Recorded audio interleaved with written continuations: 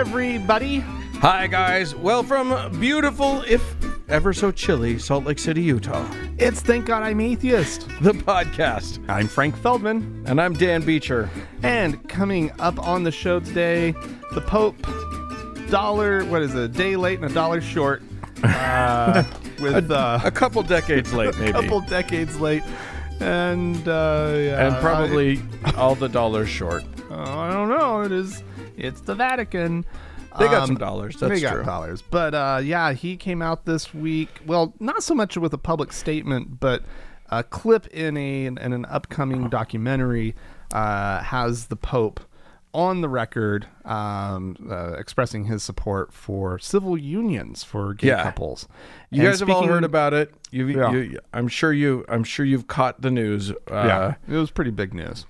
So we're going to talk about that. Yeah, so that's coming up later on the show. In the meantime, Dan, Yeah. I'm back from the dead. Yeah, you didn't die of whatever your mystery illness Whatever was. non-COVID coronavirus I just caught. Are you feeling all right? I feel fine. Hopefully you don't hear me coughing during the show, everyone. I do have a lingering cough from the cold, and I feel like my voice might have a deeper space that I can go to at the moment where I can kind of sexy. But aside from that, I'm feeling pretty good. But and thank you. We got I saw at least a couple emails that were really nice, and so thank you, those of you who wrote in. That was nice of you. Dan? Yes. I sent you an image. Oh yeah, you did. Earlier, I texted it to you. You did. I was just I will be referring to this later. I thought you were starting a boy band, is what I was pretty sure you were doing.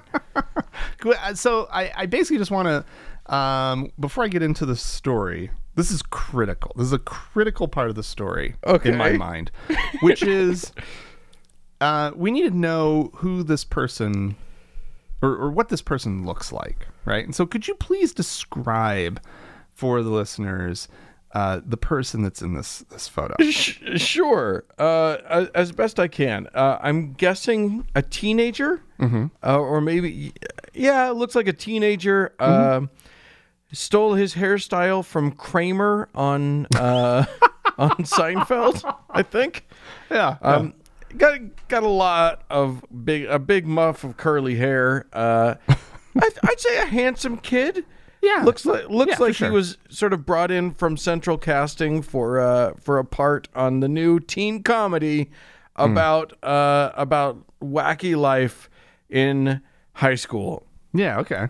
Sort of wearing a polo shirt with with his collar like kind of mid pop, quasi popped. It's a good look. Backpack on. Backpack. Yeah, looks like a teenager.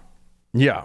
Looks like just your normal run-of-the-mill teenager. Well, maybe a bit of a punk kid. You never know. Not like punk in the sense of the music, but I get like he's the kind of kid who maybe has, maybe his parents have a lot of money, but they've neglected him, so he's been stealing from those local stores or something just to act out. Well, I think that would come a little bit as a surprise to all of the people pushing for him to become a saint, a Catholic saint. What? That kid, his name is, or was, because he's passed away, Carlo Acutis. You had me speaking ill of the dead. How dare you? And as this story points out, he died when he was 15. So that picture was probably taken very, very, very close to his death, actually. Yeah. Oh, poor guy. Because he definitely doesn't look like a youngster. He's not a kid, not a little child. He's coming into sort of a, pre-adulthood. And he passed away in 2006 from leukemia. Oh. And so it's already right there. It's a sad story, right? Yes, indeed. But he, the article points out that he was a normal teenager. He loved PlayStation. He liked making videos of his dogs. He liked Nikes and jeans. Sure. and they say that he had this is a strange detail, that he had an email address. Well, the kids are doing that these days. I know. It's a little known fact, but the kids are doing that. They get their email addresses. Though you can't stop those kids from getting an email address. Anyway, he has been beatified. Wow. He is on the path toward sainthood. There's already been one miracle attributed to him. Holy cow. And I just thought this was interesting because the article is pointing out the fact that he would be the first millennial saint. Yeah. Which is interesting. And there's a lot of like just the way that they're choosing to talk about him is really interesting, because they like to point out these people who are sort of all on board with his sainthood. They like to point out sort of how just like he was just a kid, right? And that what makes it so. This is somebody, a reverend Catholic priest speaking. Sure. He says what makes it so extraordinary is that he was ordinary. Right? We're telling people the guy you should be following is a guy very similar to you. And he says already Carlo, he's just only been beatified, but he's already a worldwide phenomenon. And I see, it is a boy band. Well, they're Justin singing his Bieber praises. can eat his heart out. Yeah. Apparently, this is so bizarre. This part of Catholicism, or what am I saying? All parts of Catholicism are crazy, but like this is just like this is weird. the whole saint thing. The saint thing. So this article points out that when he was 9, Carlo began studying computer science textbooks and taught himself computer programming and graphic design. In the months before his death, he created a website that cataloged miracles. Right? So his mother says Carlo was the light answer to the dark side of the web. Saying that some admirers have called him an influencer for God. Well, isn't that sweet? That his life can be used to show how the internet can be used for good, to spread good things. Right? Yeah. And so if I were his mom, I wouldn't check that internet browser history too carefully. Well, get this. As part of the process to get him beatified, the local diocese had to, which is the Diocese of Assisi, right? So he's a young Italian man. His family sort of split their time between the UK and Italy, London and UK, I believe is how I think I remember that detail. It's not jumping out. But anyway, the diocese dug into his emails, because remember, he did have an email address. Right. And his computer search history. Wow. And this 15-year-old apparently passed the test. This 15-year-old knew how to do safe search or whatever it was, whatever it is. To open a private browser or whatever. Yeah, exactly. And so he's being set up to be the patron saint of the internet, apparently. Perfect. We need one. The internet. This is what's wrong with the internet, Dan. Yeah, it's not sanctified. It doesn't have a patron saint. So Carlo's going to be looking out for us all. Well, he needs another. I'm sure he'll come up with another miracle. Too sweet. And then will it be posted on his own website? That would be. He posts. That's it the himself. miracle. That is the miracle. No.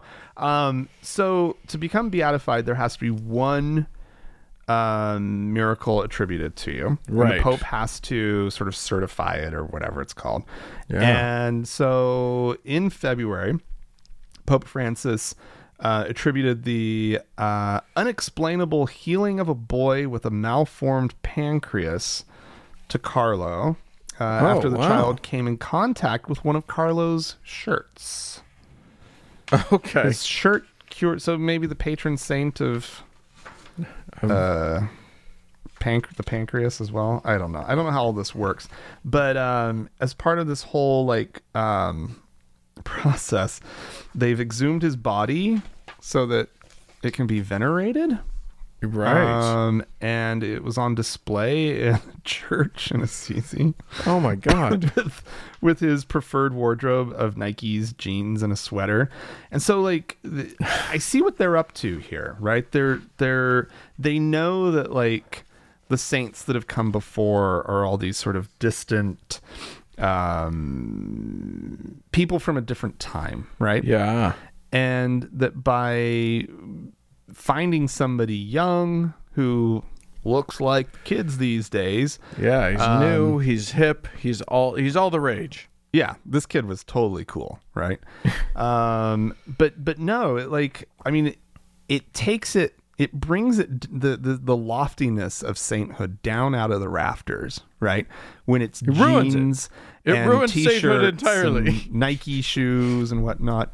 Well, no, but isn't that the point? Is that's the Catholic Church is looking at itself and it knows that it's alienating people. It doesn't know why. I mean, all they have to do, if they would just look at the pedophile priests honestly, they would know why they're alienating people. I mean, maybe they're putting this kid up to say, oh, he made it through. See, we like here's young one, people. Here's one we didn't, we didn't ruin his life. That was God that did that. Oh my God. Only God can give lymphoma. Leukemia. What's his name? Right. Lymphoma is what the dude has. Did you see that? Oh, I saw that, Dan. That's tragic. All right. Well, now I've brought everybody down, so I better. Bring us up. So I'm going to bring us up. I am going to bring us up because here's the thing. I'm going to tell you the story. This is from the Detroit Free Press of a guy, a Michigander, a pastor, who had more than 30 years of pastoring under his belt at the Christian Reformed Church. Now, you and I have said a number of times that it's shocking that Christians, people who profess the religion of Jesus Christ as he is represented in the Bible, would be okay with and grant their assent to a monster like Donald Trump. Right. It is a shock that anyone could hold both of those two things in their head at the same time. The cognitive dissonance is astounding. Yeah. They're good at it. It's part of being Christian, isn't it? Yeah, you'd think. Well, not according to Pastor Keith Manis, who apparently walked away. He left pastoring. He left his church and quit because for all of his preaching, he realized that most of his congregation was still Trump supporting, and he couldn't handle it. And he couldn't talk them out of it. He couldn't, no matter what. Yeah, he couldn't talk them out of it. He couldn't do anything about it, and he was so upset by it that he quit his job.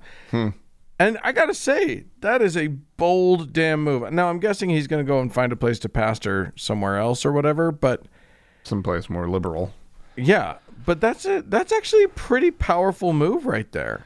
What's interesting is also, I said someplace more liberal and immediately was just like, well, maybe not, right? Like, a lot of conservatives with integrity, right?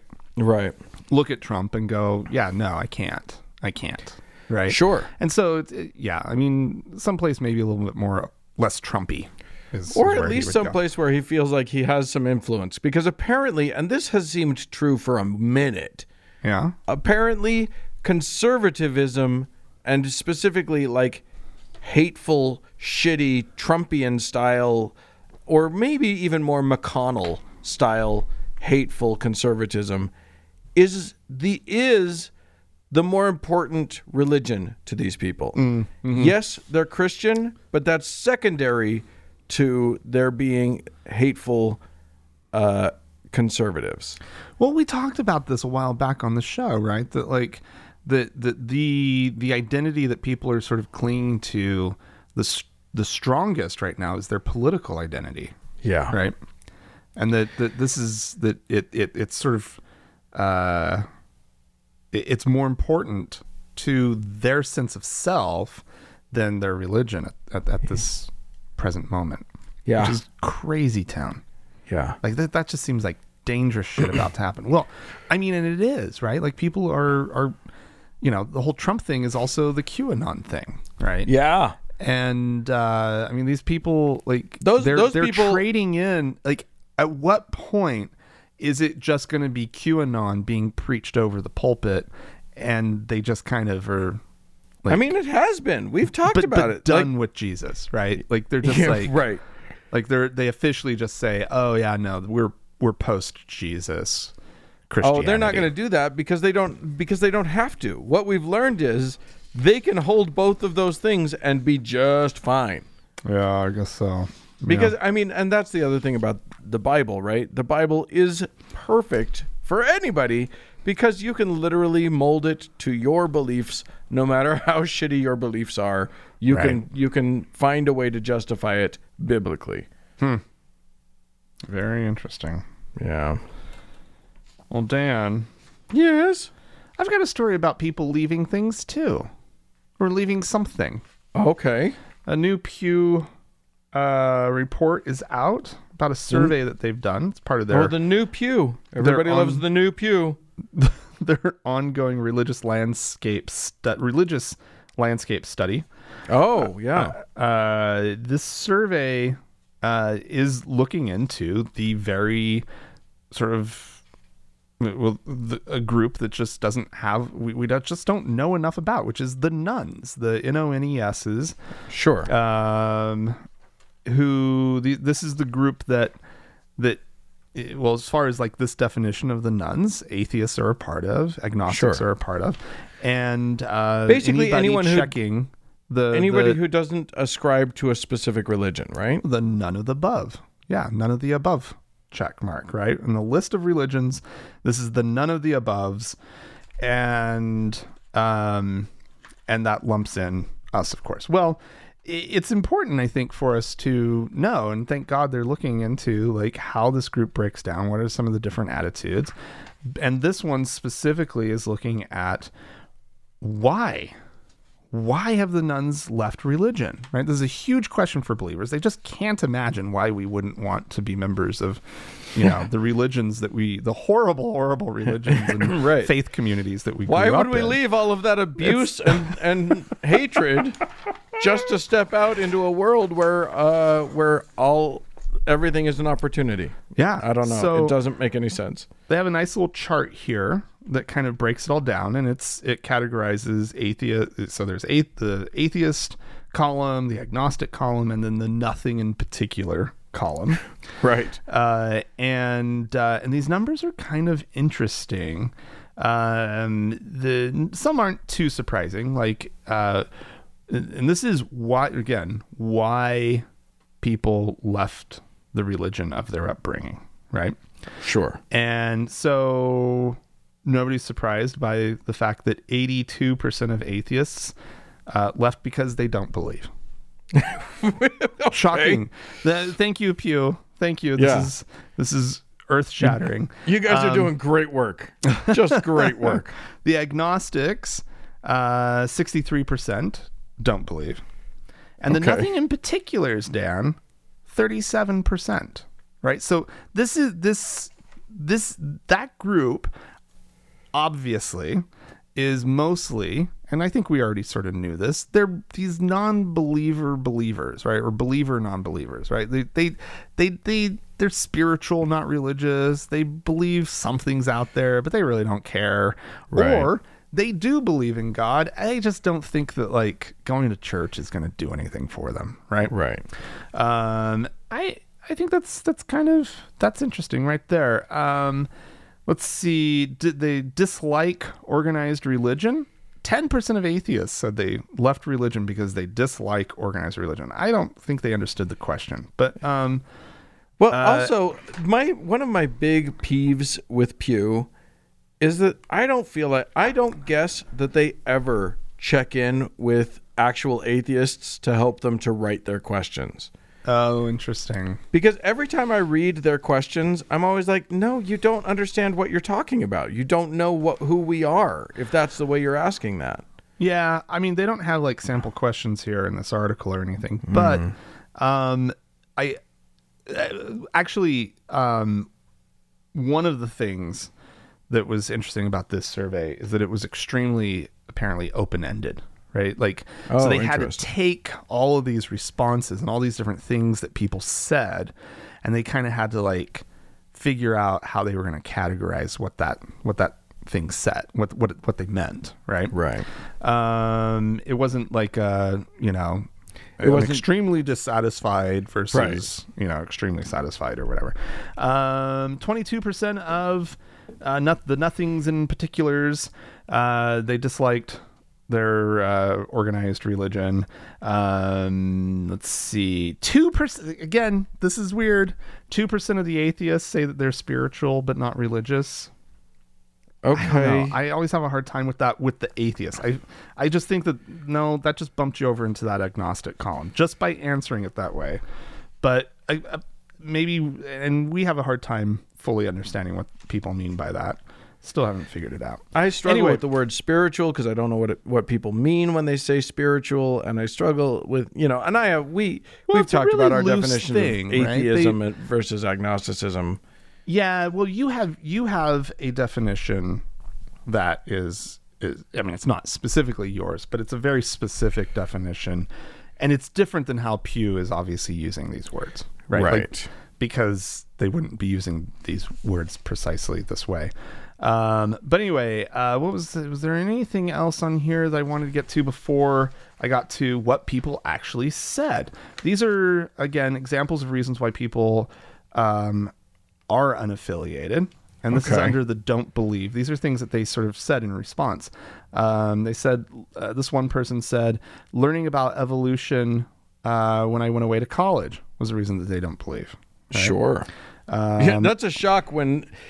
I think that happens a lot. People go away to college, especially if they've been homeschooled. We've gotten people writing into us about this, and they go away to college and they are sure that they are prepared to answer when that evil professor tells them about that bad thinking that is evolution. And then the professor's like, well, we actually do have evidence to support this, and here all of it is. And suddenly they're Kaboom. like, oh, fuck. I was not prepared. Yeah. I did not know that they had, real scientific support for this. I was told it was all baloney and that I had these great answers for it. And it turns out, nope.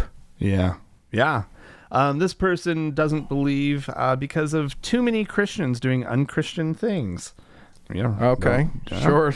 That'll happen. This person, I just realized somewhere along the line that I didn't really believe it. Yeah. Just somewhere along the line, I just didn't believe it. Oh, wait a minute. These are people who said that they dislike organized religion. One person said, I think that more harm has been done in the name of religion than any other area. Yep. I no longer believe in organized religion. I don't attend services anymore. I just believe that religion is very personal conversation between me and my creator. Oh, and that's an atheist saying that? No, these are everybody who answered that they dislike organized religion. Oh, okay. Right? But I think that's interesting, right? Yeah. The churches, this person dislikes organized religion because of the church's teachings on homosexuality, right? Yeah. Oh boy, this person's going to hell. An inactive believer said, I don't have time to go to church. Yeah. Okay. Guess what? You're going to hell because you make the time, right? Or you don't. I'm fine with that. If something's a priority, you make it a priority. Yeah. Right. Well, I'm fine with them not. Yeah. Anyway. Oh Lord. Well, there you go. They'll figure us nuns out eventually. Yeah. I don't think they're there yet. I don't think they have it. Well, but here's the deal, Dan. I don't know that I know entirely who the nuns are, right? Like I know I have a good sense of atheists, right? Yeah. But I don't know who all the atheists are. There's people who say they're spiritual but not religious, for crying out loud, and also say that they're atheist, right? Right. And that doesn't. I'm just like I don't know. That's not my brand of atheism. And I think that a lot of these things are very personal experiences and sure and whatnot. And we do get up here on our little internety platform and speak for a lot of atheism and whatnot, but because we are their chosen leaders. But I actually want them to legitimately start finding out more, because there's the other half of this cohort that's just being called nuns that is very different from us, right? Yeah, and so I don't all trust of these them. articles that are talking about the rise of the nuns and everything, as like it's this discernible, demographic, whatever, right? Yeah. That it means something specific. It doesn't, and we need to know more about it, because my guess is it slices in more easily into like 3 or 4 different groups. Yeah, we'll see as we give Pew another 30, or 50 or 90 years, and maybe they'll have some good answers for us. Yeah, for sure. All right. Well, I'm going to take us to Brandeis University. Oh, where I don't remember if we reported on this, but about a year ago, they started a new policy, which was because they have a very strong anti-discrimination policy. Mm-hmm. Of course, you're not allowed to discriminate against anybody based on their race or on their gender or their gender identity or whatever. But last year they added a new category to that, and that was that you weren't allowed to discriminate against anyone based on their caste. So, obviously, this is a Hindu, a South Asian sort of concept that's still, even though Gandhi was supposedly got rid of the castes in India. He didn't. The caste system is still there. It's still used by people to discriminate against people of a lower caste. This is a system wherein you're born into the caste that you're born into, and there's no chance to get yourself out of it. There's no advancing through the castes. You are what you are. And for those in lower castes, that's a pretty big bummer, because it's like, due to no fault of your own, we all hate you. Yeah, but if you're in one of the top castes, Dan, like that's great. That sounds awesome. Yeah, it's nothing but peaches and roses at that point. Well, so interestingly, Brandeis figured that this was a woke enough policy that a lot of other colleges would be following immediately in their footsteps. Turns out, nope, that didn't really happen at all. But looking at it, I feel like it should, because here's the thing: there are reports of South Asians actually discriminating against each other. There are stories about like young people who find out. And here's the thing: there's a Hindu a lobbying organization that objects to this. They say that it's basically it's solving a problem that doesn't exist. It's overly complicated, and they have some good points, which is they're worried that a bunch of white people who haven't grown up in this culture won't even know the questions to ask to understand whether it's actually happening, whether a claim that there's a caste-based discrimination could whether that's actually true or not. And I get that, but there are these stories of people, young people finding out that another young person is of a lower caste than them, and then saying, you can't room with us anymore, or Oh, really? Yeah. They're trying to pull that kind of shit. Yeah, it's happening. Well, Dan, I mean, honestly, though, imagine going to another country and your roommate that's being assigned to you is like, somebody from the wrong side of the tracks, right? Somebody born into a family that is, according to your really genuinely fucked up system, quote, untouchable. Oh God, yeah. The Dalits are literally called the Untouchables. You're not supposed to even touch them, which in COVID times, that's maybe that's a good idea, but it's still not great. But it's more a general rule. Yeah. COVID. Right. Yeah. It's not based on you're from that family. Oh. Right. So yeah, I think it's a good policy. I think that, and like I feel like there are some genuine issues. Right? What's that? You got your upper crust, right? Kid. This sounds like a good movie. And then, it sounds like a solid 80s romp of some kind. Sex comedy of some sort. Sorry, I'm completely off topic. You've basically turned the caste system into Revenge of the Nerds. I get where you're coming from, but I don't think it's appropriate. Is that your whole story? Yeah. Well, I mean, I guess I could say that Brandeis is continuing with their policy, and I hope that it catches on because, frankly, apparently, still in Hindu cultures, in Hindu groups in the United States, it's still a problem. Yeah. I mean, what they need to do is just make sure that they're very open to feedback and to making sure that they're that they're doing their best to really understand the situation and be able to adapt and whatnot. But I think the intent of the whole thing seems to be pretty solid. So. Yeah. I mean, I think the idea is don't fucking discriminate. Yeah. I mean, and on whatever ground you have, don't do it. Yeah. I mean, I think there are grounds to discriminate. A particularly bad student you can discriminate against in a college and say give them a bad grade. You're going to get a bad grade.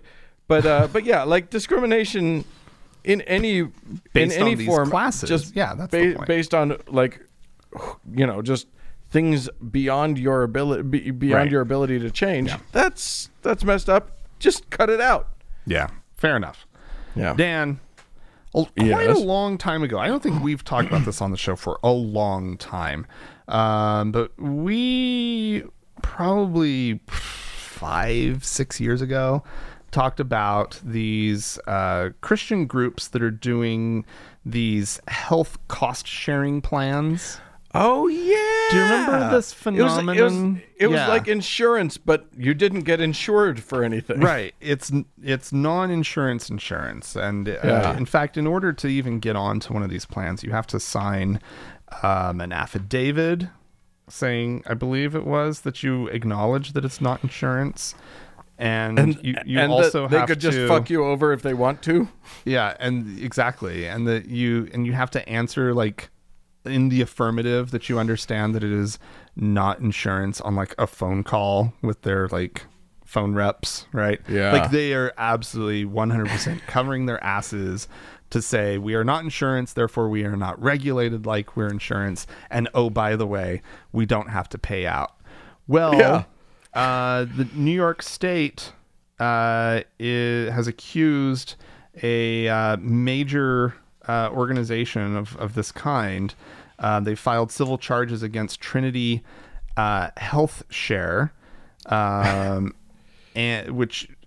also a group called Aliera, which is, so let's break down what this is. You have the Christian group, which is Trinity, and then you have a for-profit company that markets the plans, and that's Aliera.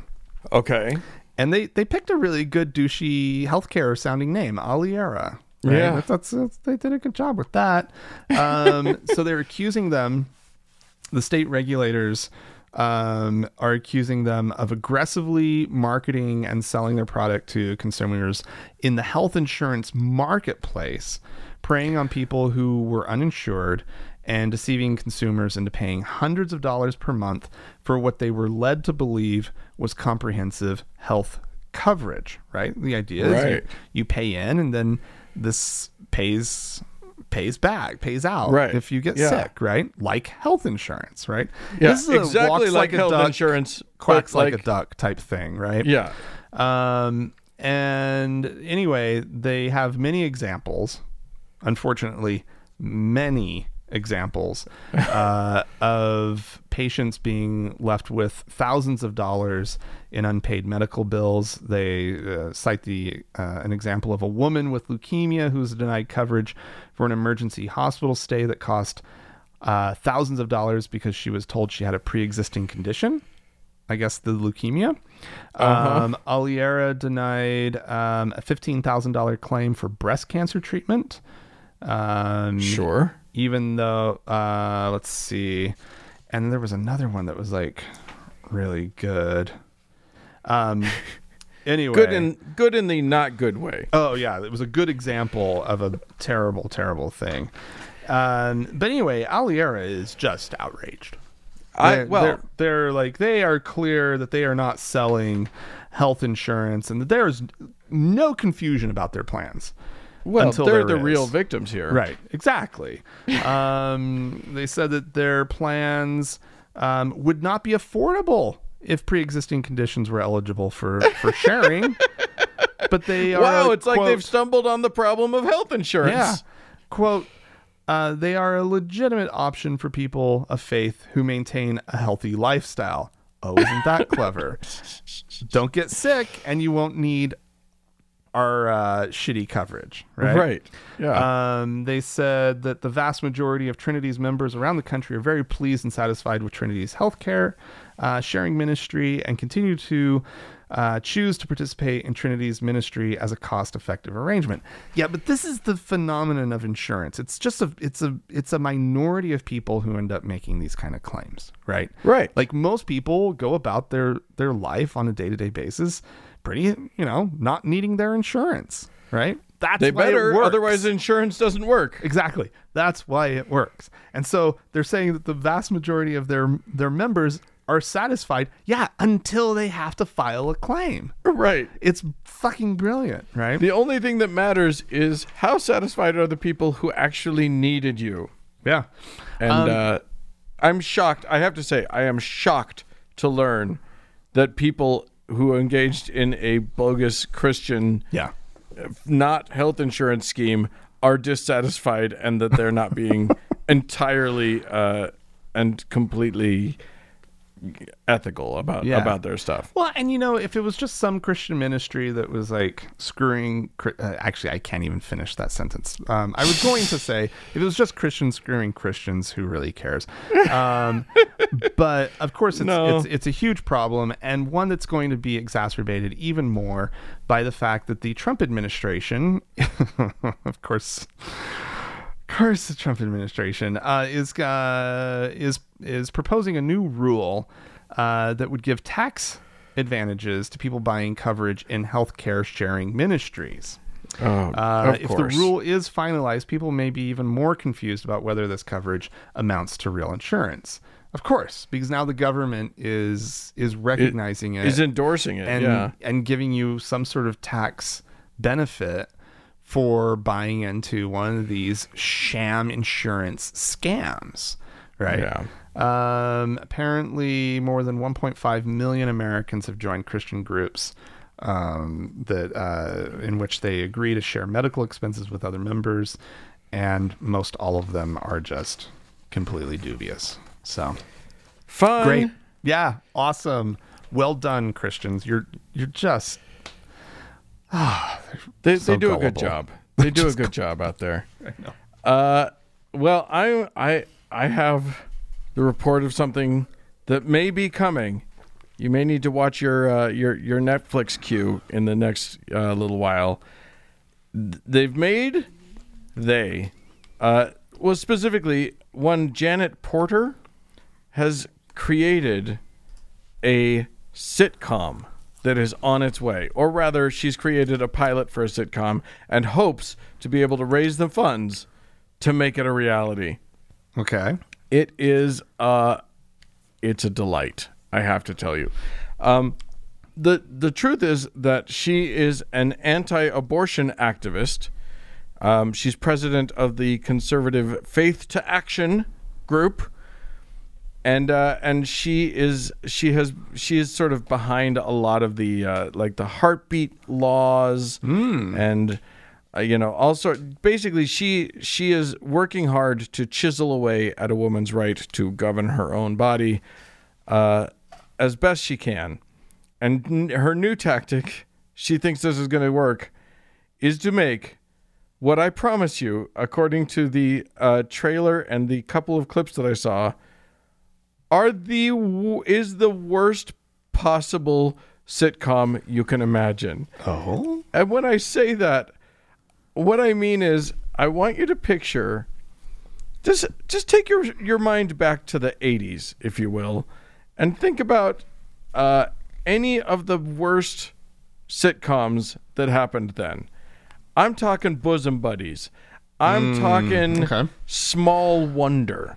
I am talking like you can't like just make it as bad as you can possibly imagine. And you know what I'm talking about. If you're in our generation, think in terms of heavy saxophone soundtrack.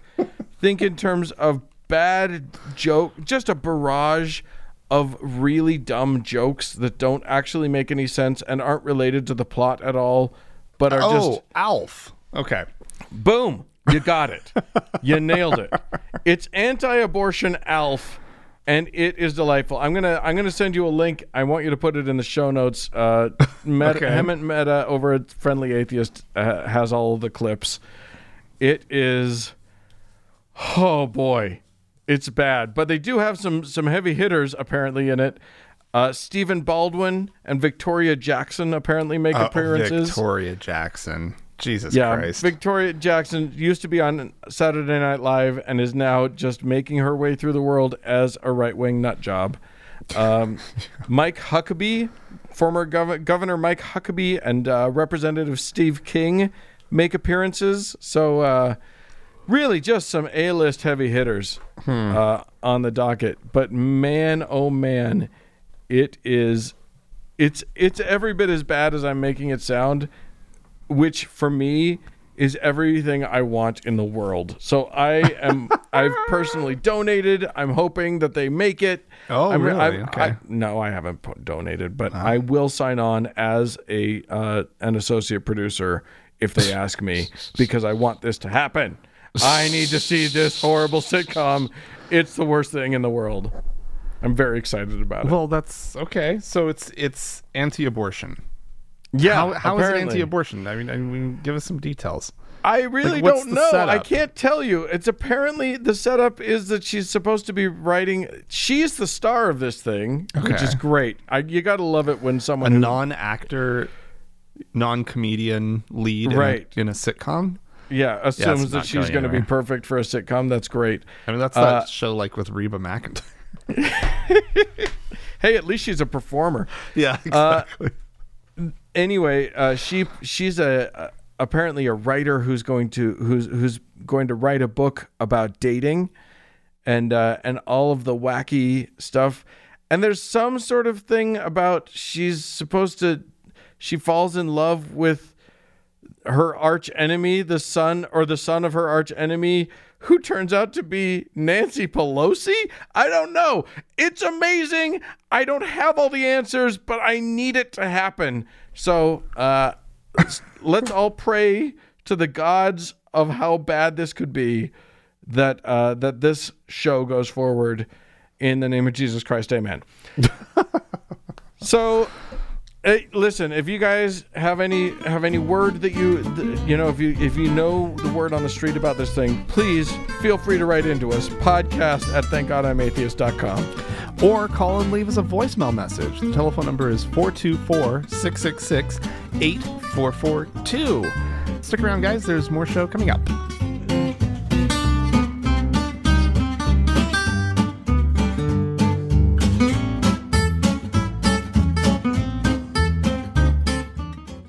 Hey, Dan. Yes?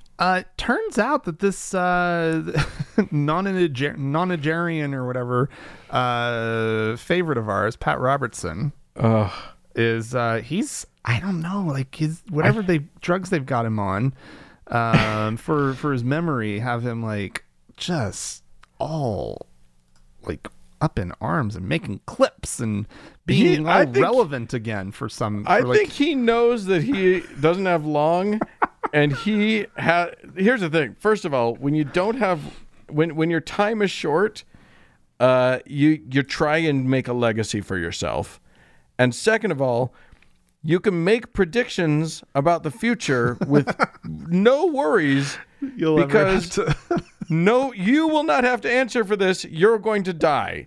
So I think he has realized both of these points, and he is getting specific for us. First of all, I want to say without question, Trump is going to win the election. And that doesn't mean you sit home and don't vote. That means you get out and do everything you can to work. But he's going to win. That's, I think, a given. But after he is sworn in and his vice president is Mike Pence, then trouble is going to happen. He's going to be challenged by the Chinese, as you couldn't believe. He'll be faced probably with some kind of a war. The North Koreans are going to have nuclear weapons. They're going to threaten us.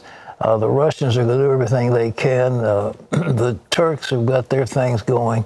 And after Trump is sworn in, we're going to see civic disobedience in our America that will just be mind-boggling. The country will be torn apart. But you talk about Trump derangement syndrome, it's going to be horrible. Because already, without anything happening, we've got trouble in the streets. And Paul said sudden destruction is going to come upon you. And what I think, very frankly, is that the only thing that will fulfill what the word of Jesus, that I'm going to give you in a minute, is some kind of an asteroid strike on the globe. It's, sudden destruction. There's not going to be some nuclear war. We're not going to be allowed to blow this earth up. But an asteroid coming down, I wrote one called The End of the Age, and it was an asteroid that's about 1 kilometer, about 0.6 of a mile, the weight about 3 billion pounds, came hurtling down. And that would pretty much fulfill what Jesus, because he said, It's an asteroid. Jesus Christ! What? Go back to sleep to your little fever dream, Patty. Oh, man, what fucking nightmares has he been having? We've all been having COVID nightmares, but Jesus Christ! I just love the fact that nothing else could do it. He's just dismissing nuclear war out of hand. It's not going to be that. Obviously, the only thing that could fulfill this prophecy is an asteroid. Well, and the only person that can save us is Bruce Willis. Yeah. But I have a new wish. I have a new real deep desire, Dan. Yeah. I just need Pat Robertson to live long enough to see Donald Trump not reelected. Oh, I thought you were going to say you wanted to be in the room when Donald Trump loses, in the room with Pat Robertson when Donald Trump loses. Well, that would be nice too. No, I just want him to live long enough, because I mean he could go at any day now, and so it's true. We just need to know that he sees it. Oh, good Lord. Good Lord. Well, we had some folks write into us. We did, yeah. So I'm going to get to that. This is from Brad, who says, I'm an ambassador for the Secular Student Alliance, and we have a Discord, monthly meetings, and other opportunities to meet, talk between college students around the country. I bring this up because if you do have anyone who has taken you up on running for any political office, the SSA might be a good opportunity to connect to even more atheists and people with secular values in a large number of communities and at a large number of colleges and college towns around the country. Yeah. I think that's a great idea. So yes, that's something we're adding to the list of resources and things. It's been amazing, the overall response here. And so what we're doing at the moment is we're starting to, if you go to the website, right now, it still is just sort of in a collecting information stage, right? Right. Where we're asking people to send stuff in. But this very is soon, to be clear, this is about our call for people to participate, for atheists to participate in the political system, the political system, to run for office, to volunteer join for up campaigns, all that stuff, so forth and so on.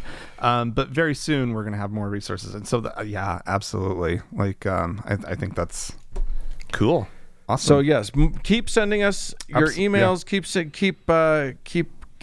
Keep letting us know, and then we'll get something ideas organized and get it up online. That's great. Yep, indeed. All right. Krista wrote in. This one's just to me, Frank. So you can listen. Okay. But well, let's see. All right. It's addressed to Dan, but I think you'll like it. Hi, Dan. Please let Frank know that if I could drop off a pot of vegan chicken soup, I would. And I'm not just plugging veganism. I've been listening to the show for about a year, and it is truly one of the bright spots in my week. Listening today, I always download the show and save them for a rare window of an uninterrupted hour so that I can savor the laughter and really benefit from the diffusion of dogma-induced angst. I was alarmed by the news of Frank's illness, and I had one of those knee-jerk tendencies to want to call on a higher power for his speedy recovery. Rest assured, I am not praying for him. Thank you. I am doing whatever it is we do in lieu of prayer. You and Frank are beacons of light in a dark age. Oh, my God. I actually responded to Krista. Oh, you did? Yeah, and I said, in lieu of prayer, you were doing exactly what you should be doing. You're reaching out to the person, and you're saying, I'm thinking of you, and I wish you well. And I think, like, what do we do as atheists? We do things, right? Yeah. We don't actually pray about it. We actually write people a nice message. And so thank you, Krista. That was really sweet. Yeah. This is from Jay, who says, Frank and Dan, 10 years ago, I was staying in Seoul. I assume that's the South Korean Seoul. After a late night out at bars, a few of us were stumbling our way back to the hostel when we came across this really fancy outer wall of an overly large house in an already affluent area. In our drunken confusion, we were very perplexed about what this complex was, so I turned the corner, and that's when I saw the sign. I was the only person that spoke Korean in the group, so they had to settle me down enough so that I could tell them what the sign read. This is a Mormon temple! I gotta go pee on it, I proclaimed, as if I had the whole thing planned out, or was a serial holy place urinator. I sprinted up to the outer wall and peed all over it, then nonchalantly walked back to the group, and we continued in our drunken stroll home. Fuck you, Mormon Church. Your temple is my toilet, says Jay. Did I call for people to tell me about how they desecrated churches? I don't remember doing it. Maybe, but because I we got a couple of voicemails this week that we won't play, but like, there also were stories of like people doing things to churches, and one of them, I was just like, I think for your sake, we're not going to play this. Don't admit to certain things. Shouldn't be admitting that. Yeah. I apologize, listeners. I don't listen to the show very often, so I don't necessarily. I just say whatever I say, and then it's gone. I let it go into the ether. So, yeah. Thanks for that, Jay. Well, we had some people give to us, some of the better people in our sphere. So I have a couple people to thank real quick. Awesome. Esme, thank you so much for your one-time contribution. Nice. And also Robert, thank you guys both for your one-time contributions. And then you have some people to thank as well. Yeah, we have some new patrons on Patreon. These people went to thankgodimatheist.com and clicked on the support tab. And two of them signed up to be teachers. Those people are Craig and Hannah. So thank you to well done, both you of guys. you. And then we have a new elder Chris. Oh, well done. All the way up into the Melchizedek priesthood. Yeah, that's the good one. Yeah, so Chris is able to like go knocking doors now. So yeah, good for you, Chris. And use rancid oil to give blessings to people. So Really good stuff is happening in Chris's world. And as always, Dan, our Lord and Savior, our top donor, Davis. Davis, still the reigning champion. Thank you so much. Of the patron world. Thanks to all of our patrons. You guys are amazing. More show to come. Oh, jinx.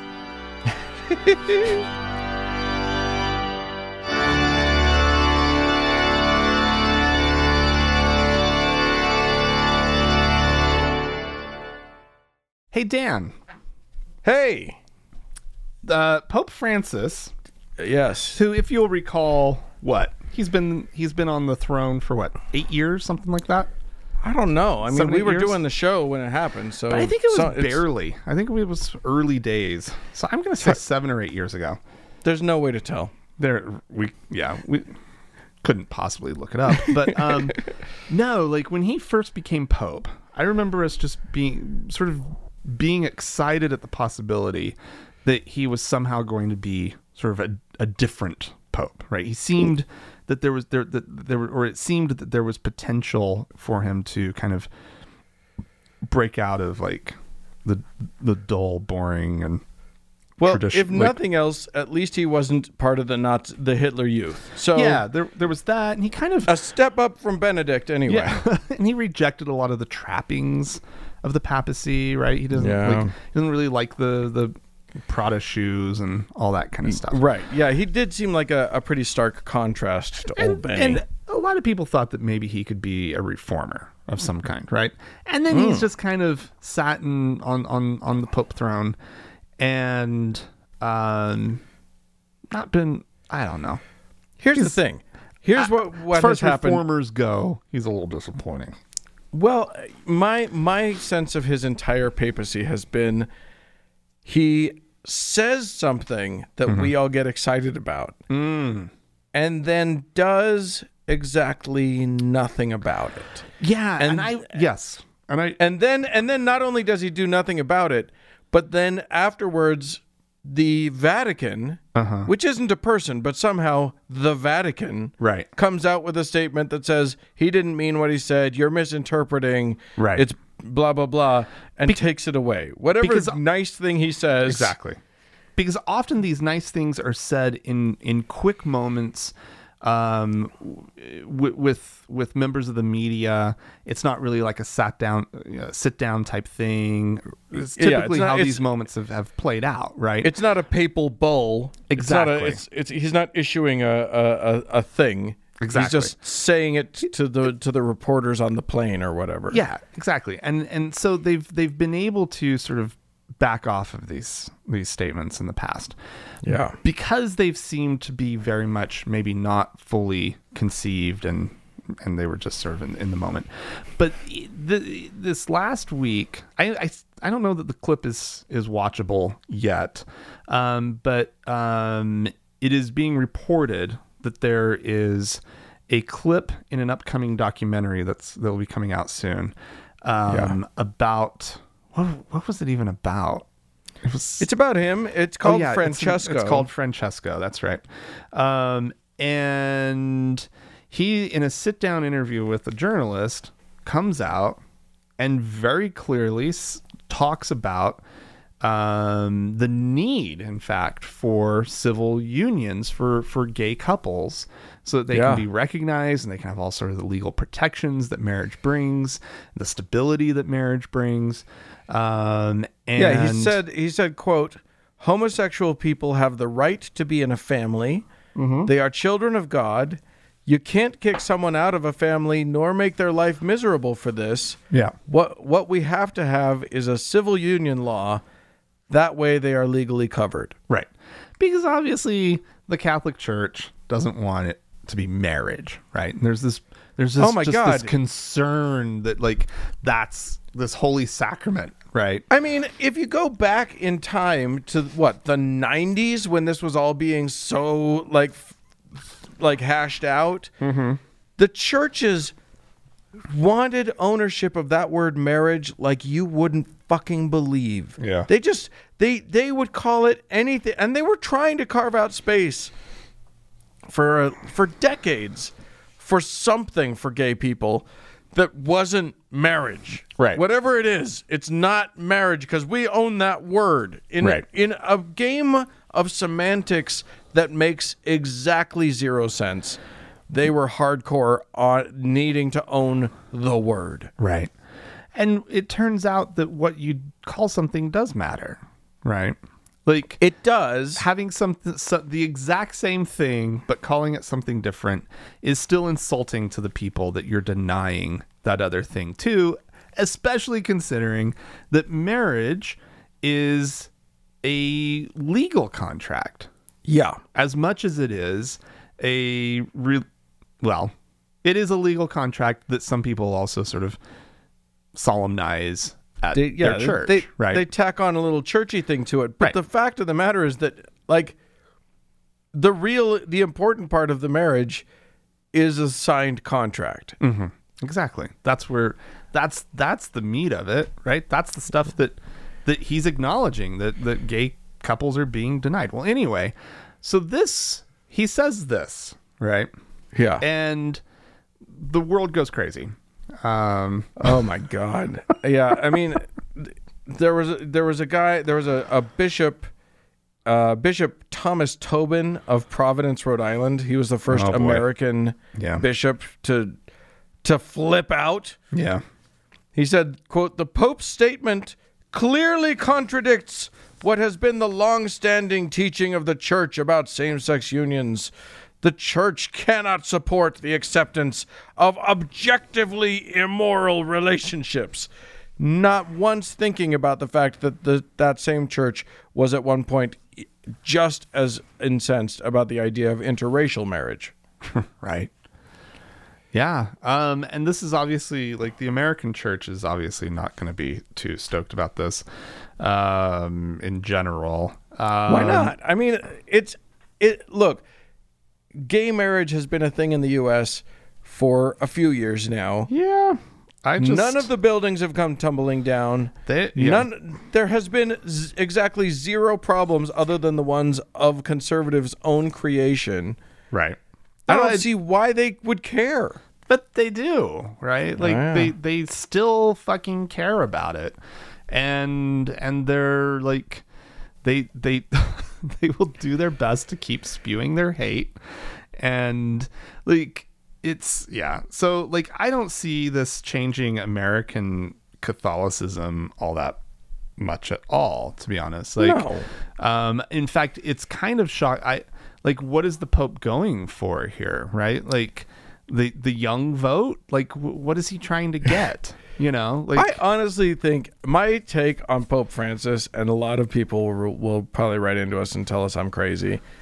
My take on Pope Francis is that he's actually a good guy who pays attention and wants, like, he sees the pain that the church has caused gay people, and he genuinely wants to do something about it, but he's surrounded by assholes who won't let him do anything about anything.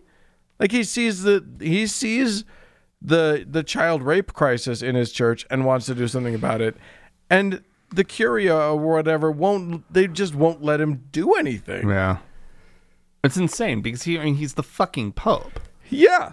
Right? He's supposed to be he's the last word on everything, according to them, unless he actually tries to do something. God's vicar on earth. Yeah. What does that even mean? Nothing. Apparently it means if he can't get his way, you know? Yeah. Oh, goodness gracious. Yeah, I sort of had this, I was like, wow, the Pope. And I kind of was like, we have 6 Catholics on the Supreme Court. What kind of hope could oh, fuck. They're already bigots. They're already set in their way. They already have their beliefs, right? Like, yeah. And it's just like, I mean, it would be amazing if he had some influence over them. But the shocking thing is that he doesn't. Right. The people are just like, oh, the Pope said that? Yeah, well, fuck that. Yeah. It's kind of hilarious how much they believe in the Pope until he says something that they don't agree with. Yeah. And then suddenly, oh, no, he's wrong. Yeah. The Pope is the infallible Pope. Right. Is Like, we've got a bishop saying he's wrong. Yeah. How he is infallible to you. Yeah. You're not allowed to say he's wrong. What are you talking about? This goes back to what we said earlier in this very show, which is that politics are outweighing people's views on the world these days. Oh yeah, right? Man. Like the second religion you are is totally secondary, and and what their religious instructors, their teachers, the people who have the authority, the people who supposedly are speaking for God, come out and say, in their role as the mouthpiece of God, right, that we need to find a solution for this, and I think it's civil unions. And people are just like, nah. Yeah, no, that doesn't jive with my political beliefs. He proposes the solution that was rejected in 1994, and everybody's just like, no, you're being too progressive. Dial it back. You need to go back another 40 years. Yeah. So there you go. You know, there's part of me, I tweeted this, I think, or maybe I put it on Facebook. I'm confused why the Vatican hasn't yet come out with a statement against this. And part of me thinks that maybe what's going to happen is he's pushing them back until the American election happens, and then the Vatican will come out with a statement that says that it was wrong. It's just a pet theory. It's not based on anything. But it'll be interesting to see if November 4th is when the Vatican comes out with their no, he didn't mean that statement. We'll see. Who can say? Anyway. Yeah. Well, if you guys have anything you'd like to say, if you grew up Catholic and you can elucidate why the hell an infallible being is considered so fucking fallible to these people, help me. Please write into us. podcast@thankgodimatheist.com. Or call and leave us a voicemail message. The telephone number is 424-666-8442. Yeah, go to the Facebook page, facebook.com/TGIAtheist. Click the like button. And while you're there, search for the TGIA Members Only Lounge and request to join. It is a closed group, but we will let you in. Also, find us on Twitter at TGIAtheist. Yep. Thanks again to all of our donors. If you would like to join them, please do so. You can go to thankgodimatheist.com, click on the Support Us tab. You choose how much you want to give. We appreciate you deeply. It's a win-win. And a big thanks goes out to the Red Rock Hot Club and to Gordon Johnston for their music. And thanks to all of you for tuning in, kids. We love ya. Bye-bye.